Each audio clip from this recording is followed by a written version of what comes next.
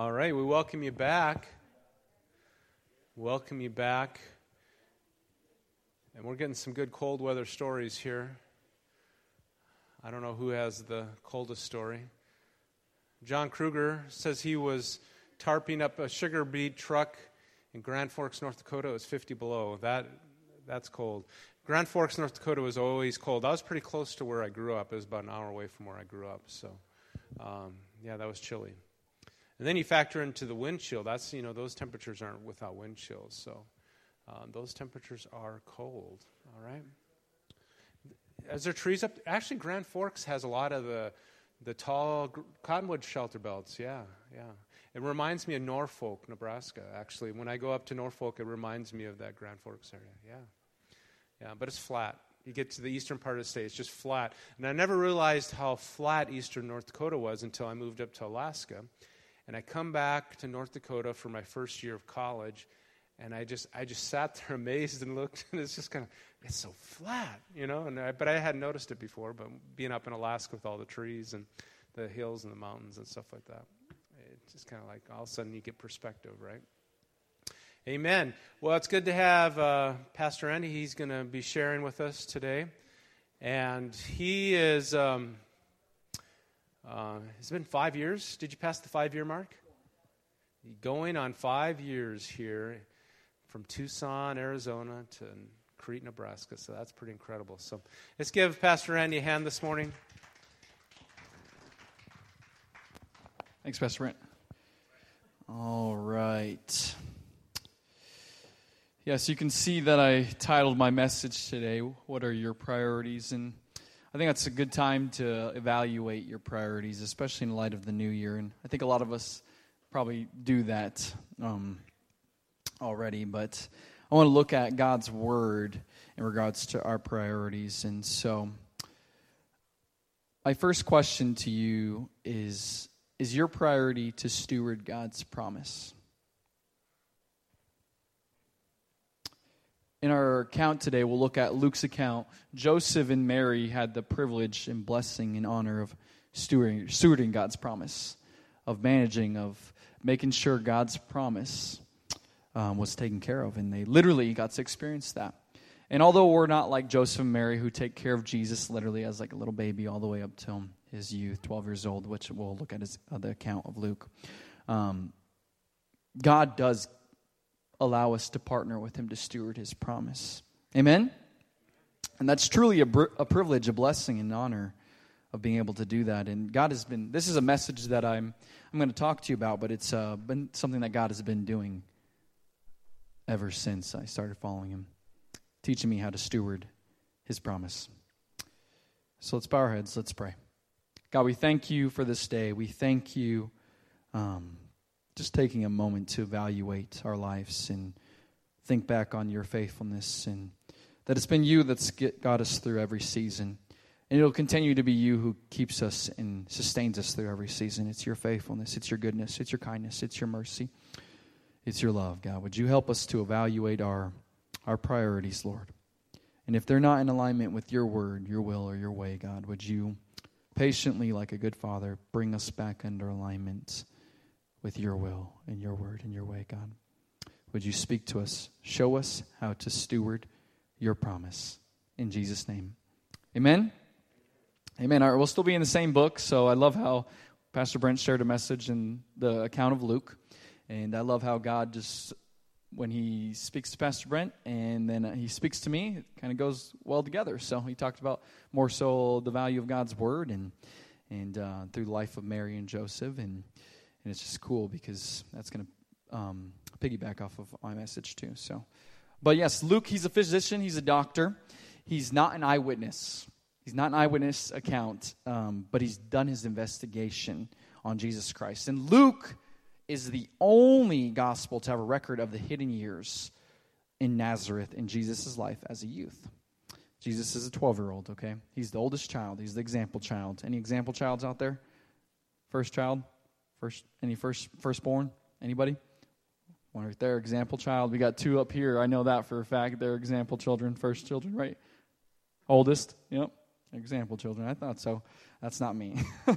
All right, but anyways, we're going to look at Jesus' life, and we're going to answer this question. How do we steward God's promise? How do we know that we've done everything that the Father has called us to do? And how can we be certain that we will hear the Father say, "Well done, good and faithful servant"? We're going to, if you have your Bible, you can turn to Luke chapter 2, verse 39 to 52. We're going to answer this as we look through this scripture. Luke chapter 2, verse 39 to 52. All right, and when they had performed everything according to the law of the Lord, they returned into Galilee, into their own town of Nazareth. And the child grew and became strong, filled with wisdom, and the favor of God was upon him. Now his parents went to Jerusalem every year at the feast of Passover. And when he was 12 years old, they went up according to custom. And when the feast was ended, as they were returning, the boy Jesus stayed behind in Jerusalem. His parents did not know it, but supposing him to be in the group, they went a day's journey. But then they began to search for him among their relatives and acquaintances. And when they did not find him, they returned to Jerusalem, searching for him. After 3 days, they found him in the temple, sitting among the teachers, listening to them and asking them questions. All who heard were amazed at his understanding and his answers. And when his parents saw him, they were astonished. And his mother said to him, "Son, why have you treated us so? Behold, your father and I have been searching for you in great distress." And he said to them, "Why were you looking for me? Did you not know that I must be in my father's house?" And they did not understand the saying that he spoke to them. And he went down with them and came to Nazareth and was submissive to them. And his mother treasured up all these things in her heart. And Jesus increased in wisdom and in stature and in favor with God and man. Sorry, I looked at Pastor Brent and Amy because I said that word. I biffed that word last time, but I'm pretty positive I capitalized on it today. Anyways, yes, so we see that God chose Joseph and Mary to literally steward God's promise. Who's God's promise? Anybody? It's a pretty simple answer, everybody. If the kid doesn't know an answer in our kids' church, they usually just shout this name and for every answer, every question I ask them. God's promise to us is Jesus. Jesus. They had the responsibility to steward God's promise. And they had to teach him what priorities were. They had to teach him what values were.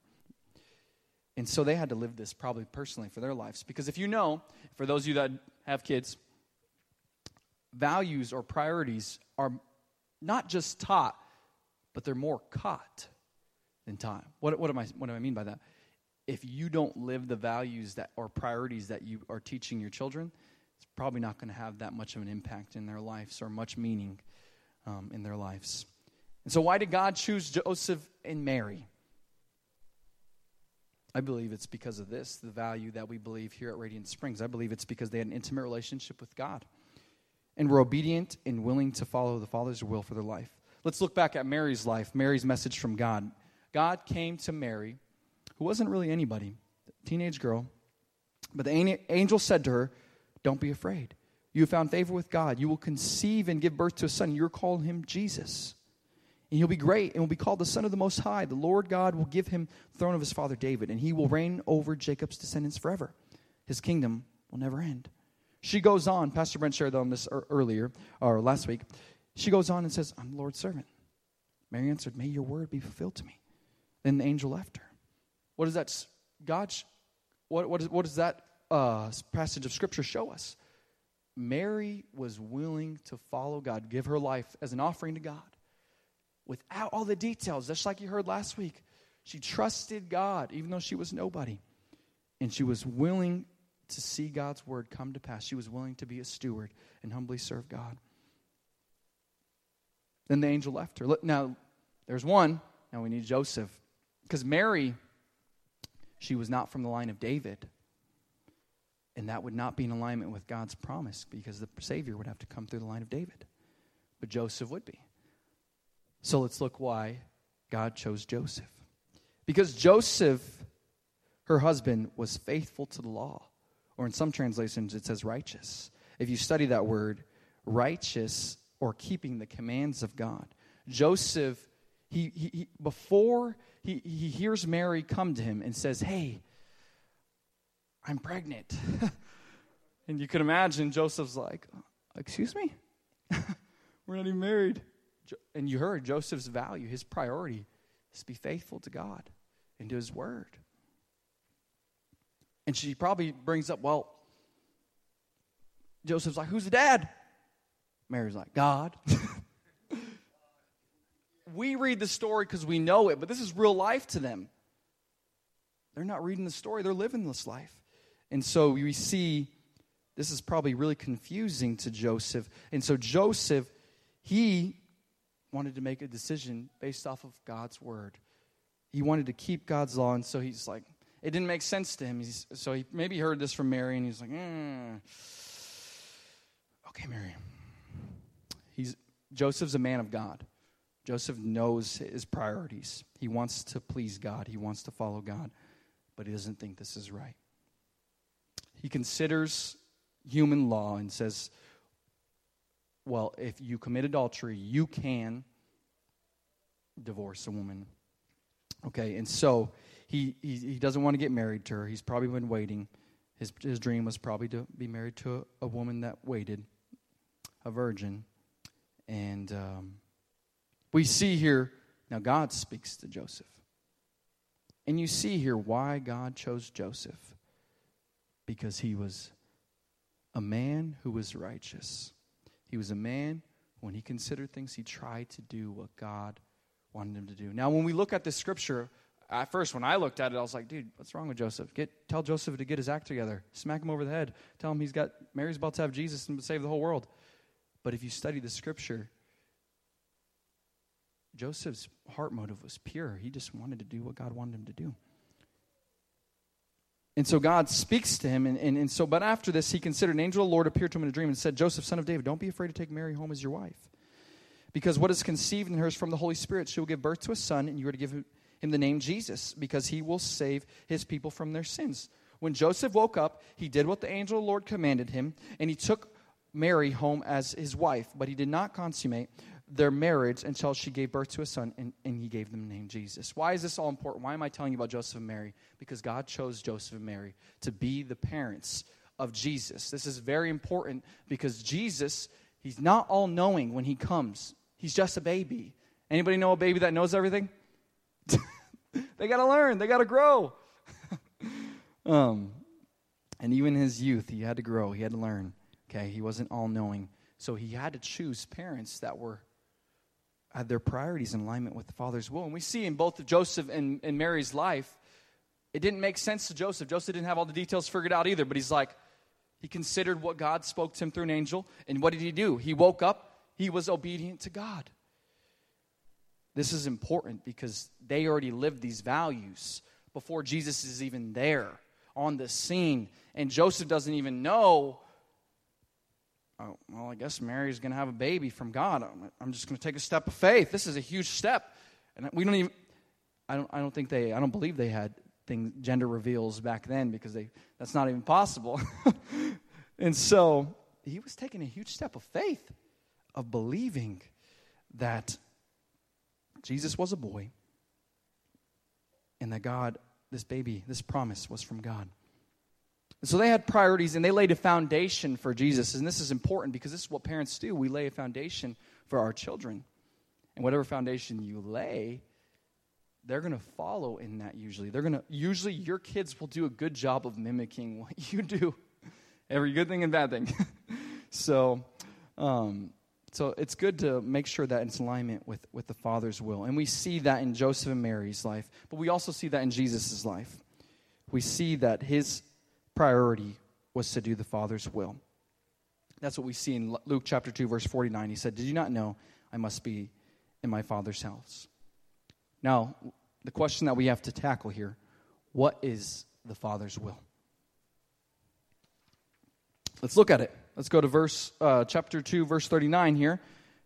Verse 40 here. You see that, and the child grew and became strong and filled with wisdom, and the favor of God was upon him. Jesus, what's the first thing what happened to him? He grew, right? Now, who helped this child grow? Who took care of him?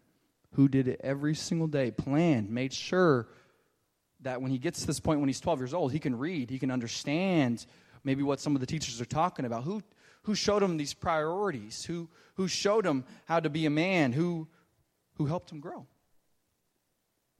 See, you don't see that in Scripture, and it's easy to read right by it. But Jesus didn't just grow. Yes, I understand he was growing because in age you just grow.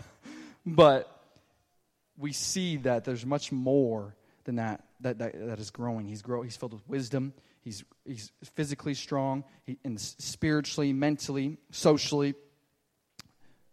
So what am I trying to say here? I'm saying that the first step into the Father's will is to be willing to grow in each area of our life. And you see that in the life of Jesus. And I'm speaking to youth here, but I'm not just speaking to youth either. I'm speaking to all of us. Because later in verse 52, you see that Jesus continues to increase in wisdom and in stature and in favor with God and man. He continues to grow. So what's that tell you and me? If we think we have arrived, we are probably in pride and need to humble ourselves before the Lord.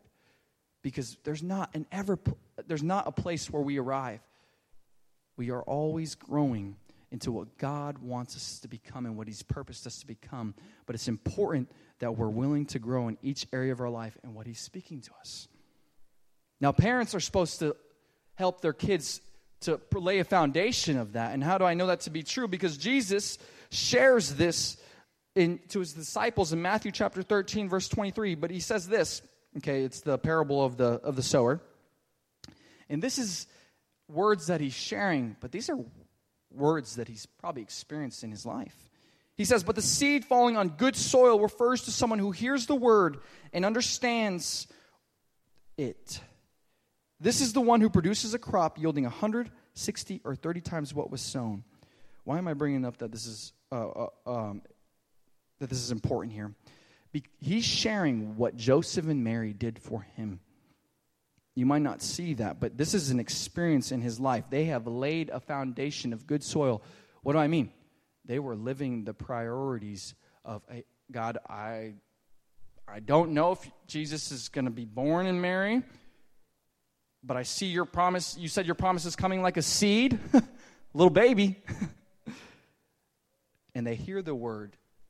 And when we read understand it, we think, oh, maybe they understand all the details. That's not true. If you look at that word in the Greek, it's actually perceive or consider. Consider it. That's exactly what Joseph did when after he considered divorcing Mary. God spoke to him, and he considered it. And that's what God's asking you today. Will you consider His word, His promise? And would you allow your heart to be good soil, to believe it? You don't have to worry about what result, whether it's going to produce 160 or 30 times. Don't focus on that. Focus on being faithful and stewarding God's promise. And it's important that we see this is a foundation, because you see that my first point is to grow. But you can't grow without good soil. You can't, because there's other things that will take that out. Jesus goes into detail of those other things, but I'm not going to focus on that right now. I want to line your attention with believing in allowing God's word to fall on good soil, to hear His word, to trust Him, know that He's good, know that He's going to accomplish His word, but He's going to do it with you. And the first step to accomplishing the Father's will is to being willing to grow in each and every area of our life. And we see that in the life of Jesus. We'll get to that, but I want to get to this point first here, okay? So Jesus' parents went to Jerusalem every year at the Feast of Passover. Does anybody know what Passover is? I'll give you a hint. It's when the Israelites were back in Egypt and they were slaves. God performed a sign that, hey, the death angel will come over all of the homes, and wherever the blood of the Lamb, the spotless, perfect blood of the Lamb, would be on the doorpost, wiped on the doorpost, the death angel would cross over, and those people would be protected. But anyone else that did not have the blood of the Lamb, they would die. And this was a value. This was a priority of Jesus or of Joseph and Mary to bring Jesus to this Passover. And that's quite interesting that they bring him. And Luke records this, that he's bringing him to Passover. Because this spotless lamb who saved the Israelites would be Jesus, who would save not only Israel, but all who believed in him. And so this is interesting. I don't know if Jesus understands this. I don't know what year he necessarily understands that that's him. He's the Messiah. He's the spotless lamb that they talk about in the Old Testament and the prophecies. But we see when he's 12 years old, he does that. And the feast ends. And what does he do? What do kids usually do? Well, they go back with their parents. But what drew Jesus to stay? Because Jesus was the example child, remember? He followed the rules. Perfect kid. What caused him to stay? We'll answer that, but before that, let's see how the parents are doing.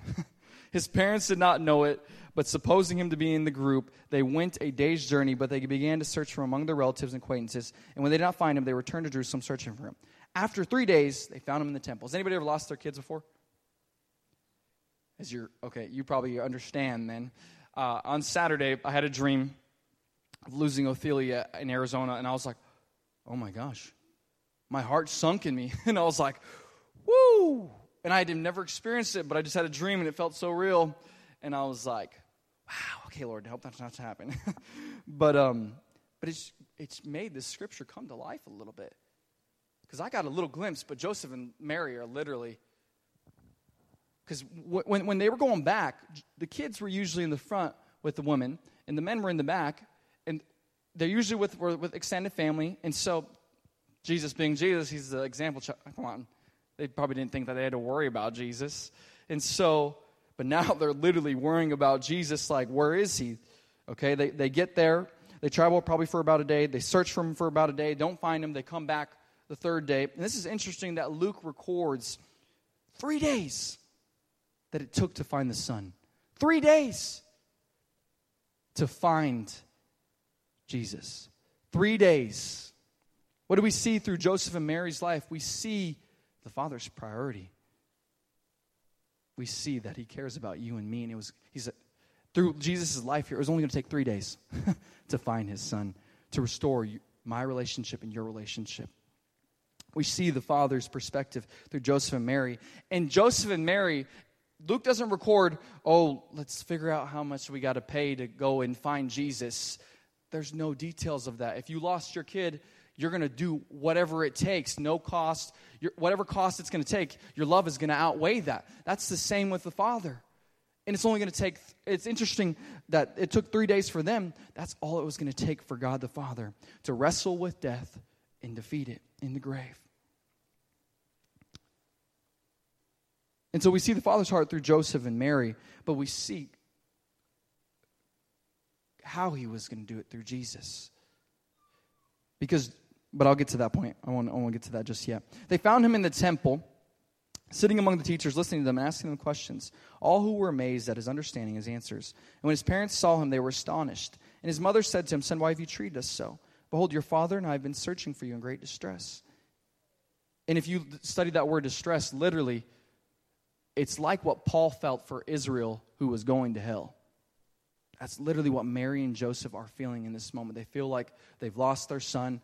They are not doing a good job of stewarding God's promise, and they're looking for him. Why did you do this, Jesus? And Jesus, the little boy, answers. He's confused. Why were you looking for me? I don't think he's meaning it in any disrespectful way. Because back in that time, it was the tradition was you didn't have the scroll or the Word of God available to you. So the tradition was an oral tradition of telling what God has done. And so I don't know, at some point, I don't know if Joseph and Mary told Jesus, hey, this is what God spoke to me and how you were going to come to be, that you're the Messiah, you're the Savior. But it kind of would make sense because Jesus is asking this question, why are you looking for me? Angel comes to Mary, tells who Jesus is going to be, the Son of the Most High, tells Joseph, That, hey, he's going to be Jesus, the Savior, and he's going to save his people from their sins. But then you see it from the prophet Anna and Simeon. But then you see it from the shepherds who say, hey, here's a Savior.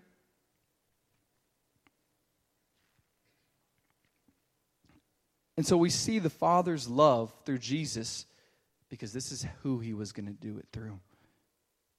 This is how he was going to do it, by sending his son Jesus. And Jesus finally gets it. And it's because Joseph laid a good foundation for his son. Joseph was an active father in his son's life. He saw Jesus. This is what kids need. They need to be seen. They need to be secure and safe.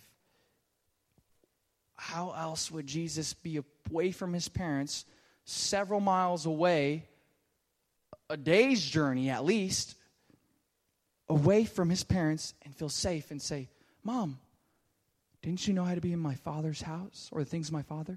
If you study that word, the word is pater. It's a Greek word, and it means heavenly Father. What he was saying to his mom and dad is saying I had to be closest. I had to be in my Father's house. And Father in there means nearest ancestor. He looked at his parents and said, I'm close to my parents. I'm close to my dad. He's closer to me than to you. And this is where I was meant to be. Why are you looking for me? This is what I was meant to do. To be in here. To be spending time with him. And you don't see that, but you don't amaze experts who have studied law all of their life, who can memorize, recite all of the not only the Torah and the Pentateuch, but all of the scroll. For them to get to that role, and them to be amazed by a 12-year-old boy, Jesus, who doesn't know everything, okay, because that would go against his word. He got rid of those things so that way he can become a man and understand what it is to be like a man. And he was a little boy, and he's amazing them. They're amazed, and his parents see that, and they're like, where did you get that understanding? I'll tell you. It was when nobody else was looking. It was that still small voice that said to Jesus when the feast ended, hey, the crowd's going, come here.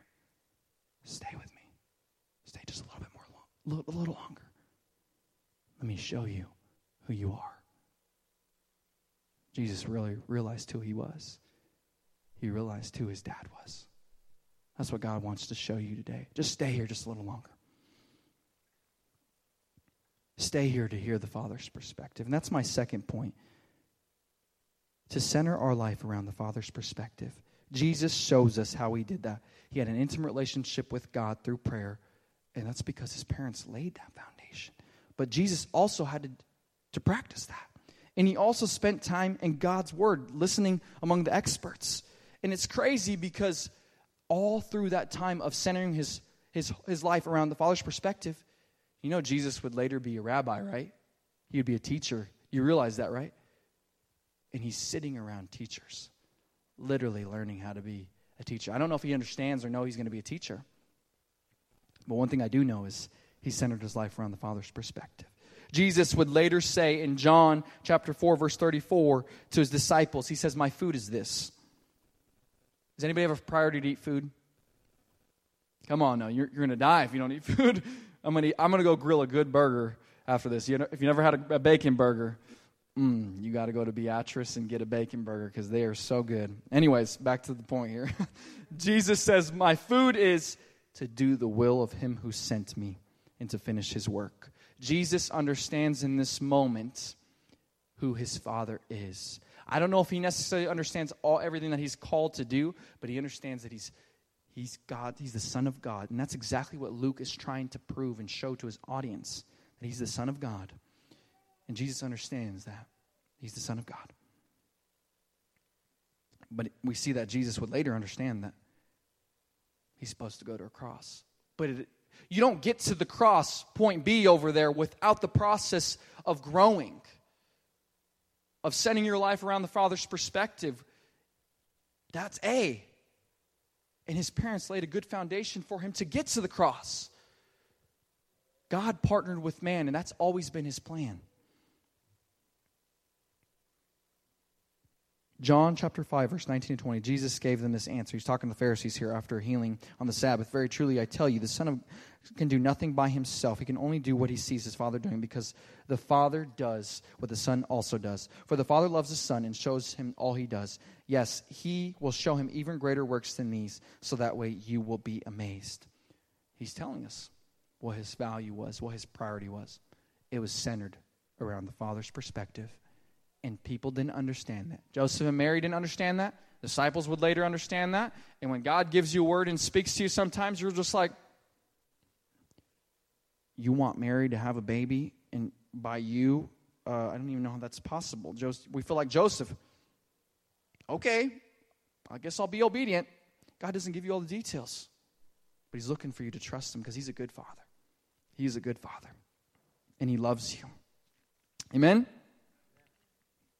Lastly, the point that I want to capitalize on here. They didn't understand him. Jesus was submissive. He listened to his parents. He was still that example child. He was not disobedient, because it seems like he was. He was obedient. It was to his true Father, his heavenly Father.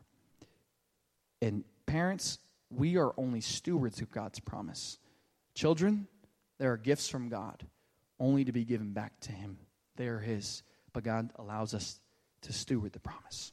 And if you're not a parent, God gives you a promise, and he's trusting you to steward it. He's trusting you to grow. He's trusting you to center your life around his perspective through a life of prayer and through spending in his word, spending time in his word. Lastly, we see here Jesus, and he increased in wisdom and in stature and in favor with God and man. Pastor Brent mentioned last week, Joseph's never mentioned, so we can probably assume that he probably did pass away. It would be pretty likely that he did. So Jesus, being the oldest child, would probably have to learn to be the man of the house, to provide for his mom. He learned how to be a carpenter. He had to learn to be faithful, because to be a man, you have to learn to be faithful. He learned how to be a man because his dad taught him how to be a man. But he learned how to be a son because his dad taught him how to be a son. And when it came time to be in the Father's house in the temple, when all the crowd was away, he knew who he was. He knew he was a son of God. He knew he was a child of God.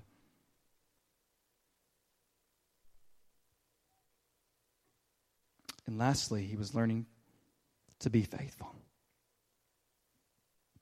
Faithful in his relationship with God. Faithful, maybe that means to us our relationship with God, our relationship not his spouse, he didn't have a spouse, but with our spouse, our relationship with our family, our work, our ministry relationship, everything. Basically, my point here is to be faithful in the mundane, in the everyday grind, when nobody's not really patting your back, but you have responsibilities that you know you have to wake up and you have to get up and you have to take care of. Parents, you probably can relate to that. Kids, youth, you can relate to that. You have homework. God has given you something to be faithful with. Now, it's your choice if you want to partner with God in stewarding this promise. But being faithful in the mundane got Jesus ready to be faithful with all the other things that God had for him. That's the very thing that God's been teaching me. Be faithful, Andy. Be faithful. I'll be honest with you. I had to grow in character. I might be a pastor. I had to grow integrity. I had to grow in my work ethic. I was a hard worker, but I wasn't consistent. And you know who helped lay the foundation? This wonderful couple up here. Helped me and gave me an opportunity to be faithful. And that's the same thing that God's calling us to be faithful. I want to close with this. Amy, you can come up now this time. I want to look at Joseph's illustration, not to confuse you. Joseph in the Old Testament, not Joseph who took care of Jesus, okay? Joseph had a promise from God as a young man. Did that promise come to pass right away? No, just like a seed doesn't. It takes time. It takes time to grow. And you know who grows the seed? God the Father. That's what Jesus would say. This promise would not grow in your life unless it was centered around the Father's perspective, centered around the Father's heart. Unless it had good soil, it wasn't able to grow. But it also required for us to be faithful, to plant, to water, to take care of making sure that seed had everything it needed to grow. That's your part and my part, to be faithful with what God's given us, what we have control over. Joseph had to learn to be faithful in each area of his life, in the mundane, to fulfill or steward God's promise in his life. When his brothers betrayed him, as a slave, in Potiphar's house as a servant, as a prisoner, in a dungeon, all alone, and is second in command over all of Egypt. But because Joseph learned to be faithful, learned to grow in each of those areas of his life, and learned to center his life back to the Father's perspective, he was able to be in second in command and save all of Egypt in all of his family. That's the same for you today too. How? Jesus did it for you and for me on that cross. But now he wants to do that with you and with me. Because it'll be the people that are watching your life, the hearers, the people that God draws in your life, that'll be looking at you. And you don't think they're looking. You don't think they're watching you. But God's placed you there for a reason. So that way they can know the Father's love. That way they can know who he is. But it's your responsibility to prioritize that. I want to conclude with this. Mary and Joseph were not necessarily the most gifted, the most wealthy, or the most famous. But the promise they were given to steward, Jesus Christ, would be a promise and a name that would be proclaimed in all generations and for all eternity. Although their priorities weren't necessarily perfect, they didn't understand when Jesus said it. I got to be about my patera, my Heavenly Father's house, my Heavenly Father's things. Although they weren't perfect, they gave us a perfect example to learn from. His name's Jesus. I'm saying you don't have to have it perfect. Just put your trust in Jesus. Surrender and follow the Father's will. Amen? If you guys want to stand at this time, I want to close with these questions as you look back and think about this scripture. My question to you is, what are your priorities? Is your priority to steward God's promise?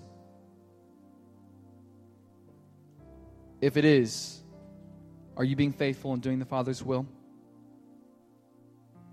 How can you evaluate that? Let's look at that. Well, first question. Is God calling you to grow in an area of your life? Physically, mentally, spiritually, relationally? Maybe integrity, character, humility, forgiveness. We all have areas to grow in our life that we don't ever arrive. Jesus didn't. Not until he heard those words of well done, good and faithful servant. Is God calling you to center your life around the Father's perspective? Maybe he's calling you just to, hey, stay back.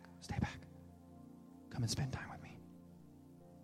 It's in those times of private where God showed intimacy, showed not only who Jesus was, but his plan for his life. Is God calling you to be faithful in the mundane? That's one thing that I saw this last year that God really spoke to me. I got a good pat on the back from Pastor Brent for doing a good job this last year. I got a pat on the back from my boss at FedEx, even from my wife, and I was like, yeah, I did do a good job. But then I thought about that. I was like, God, I was faithful.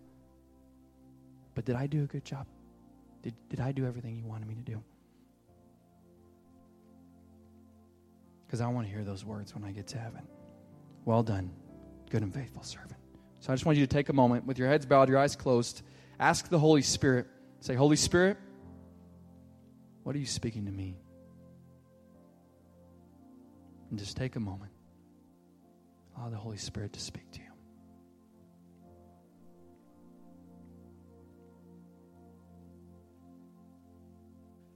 And as the Holy Spirit continues to minister to you, we're going to go into a time of worship and just continue just to wait. Allow the Father to speak to you. Amen.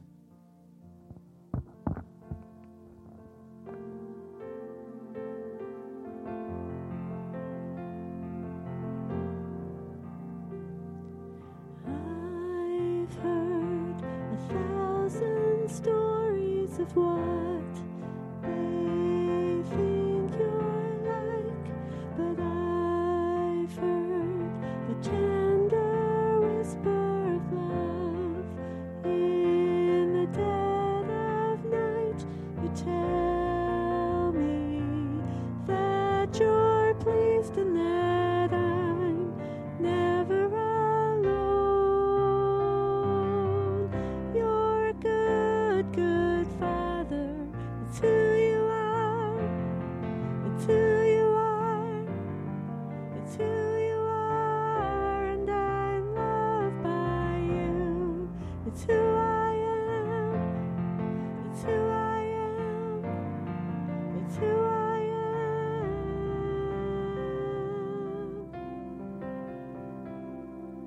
I've seen many searching for answers far and wide, but I know we're all searching for answers. Only you provide, 'cause you know just what we need before we say a word. You're a good, good Father. It's who you are. It's who you are. It's who you are, and I'm loved by you. It's who I am. It's who I am.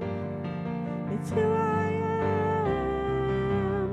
You are perfect in all of your ways. You are perfect in all of your ways. You are perfect in all of your ways to us. You are perfect in all of your ways. You are perfect in all of your ways. You are perfect in all of your ways to us.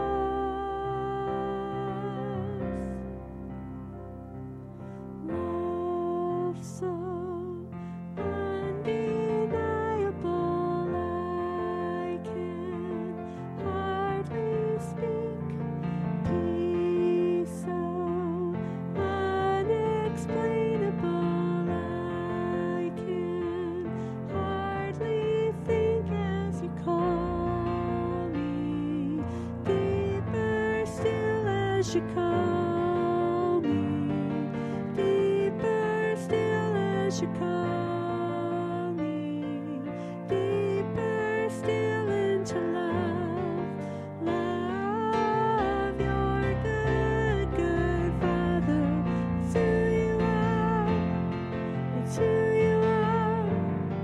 It's who you are, and I'm loved by you. It's who I am. It's who I am. It's who I am. You're a good, good Father. It's who you are. It's who you are. It's who you are, and I'm loved by you. It's who I am. It's who I am. It's who I am.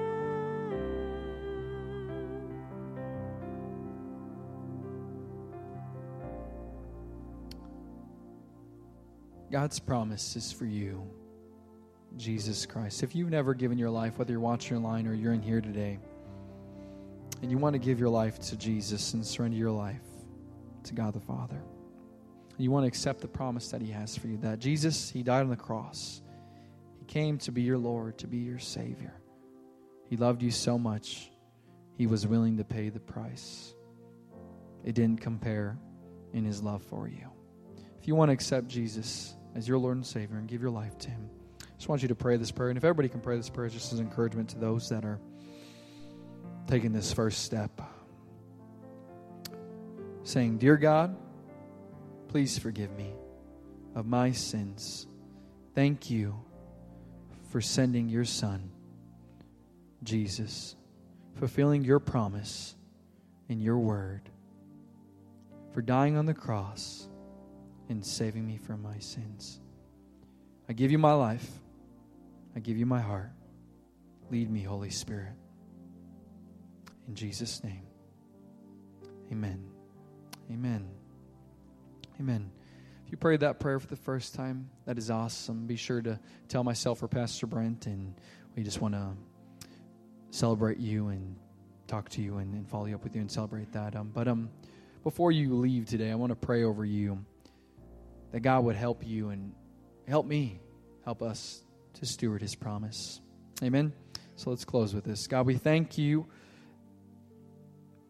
that you wrote eternity in the hearts of your people. And I thank you that you're so patient with your people. I thank you that you're so patient with your kids. That you wait for us to see it the way that you do. Would you help us to see it the way you do? Because our thoughts are not yours. Our ways aren't yours. Would you show us what the Father's will is? Would you show us what your heart is? Would you teach us how to continue to be willing to grow in every area of our life and whatever area you're speaking to us to grow in? Would you help us to center our life around your perspective, Father? And would you help us to be faithful in the mundane, God? Not to live for everybody else's well done, but to live for your well done. Good and faithful servant, enter into my rest. Thank you, Jesus. Go with us this week, in this year, in Jesus' name. Amen. Amen. I'm going to turn over to Pastor Brent here. Hey, thanks, Pastor Andy. Amen.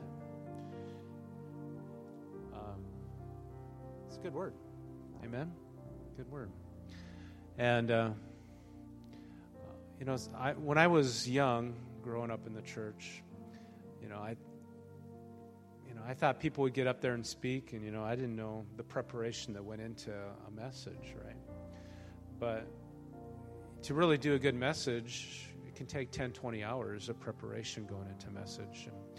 And you can tell the difference between a message that's been prepared well and one that hasn't. So good job, Andy.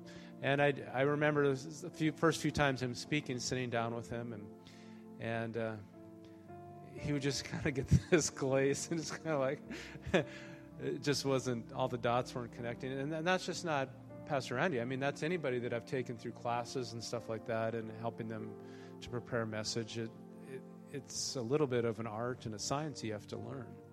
And nowadays he probably steals my commentaries for a day or a week and puts them back. And he's doing it by himself. So very well. Good message. Great way to begin our year out. Next Sunday, small things that make. These are some of the small things, but small things that make a big difference in your life. And, we I don't know if you're into resolutions or not, but people make goals and they want to do things different. It is a good time of the year to really do that. Say, okay, what went well this past year? What do I need to change? Those things are good, folks. Evaluation is really good. But many times we do it in a way that we set ourselves up for failure. So that's what we're going to talk about next week. How can we make small changes big difference? Amen? Amen. Hey, God bless you this morning. Greet each other as you leave. I bet there's still some coffee back there that has to be used up. So thanks for braving the cold this morning and just being here with us. So God bless you this morning.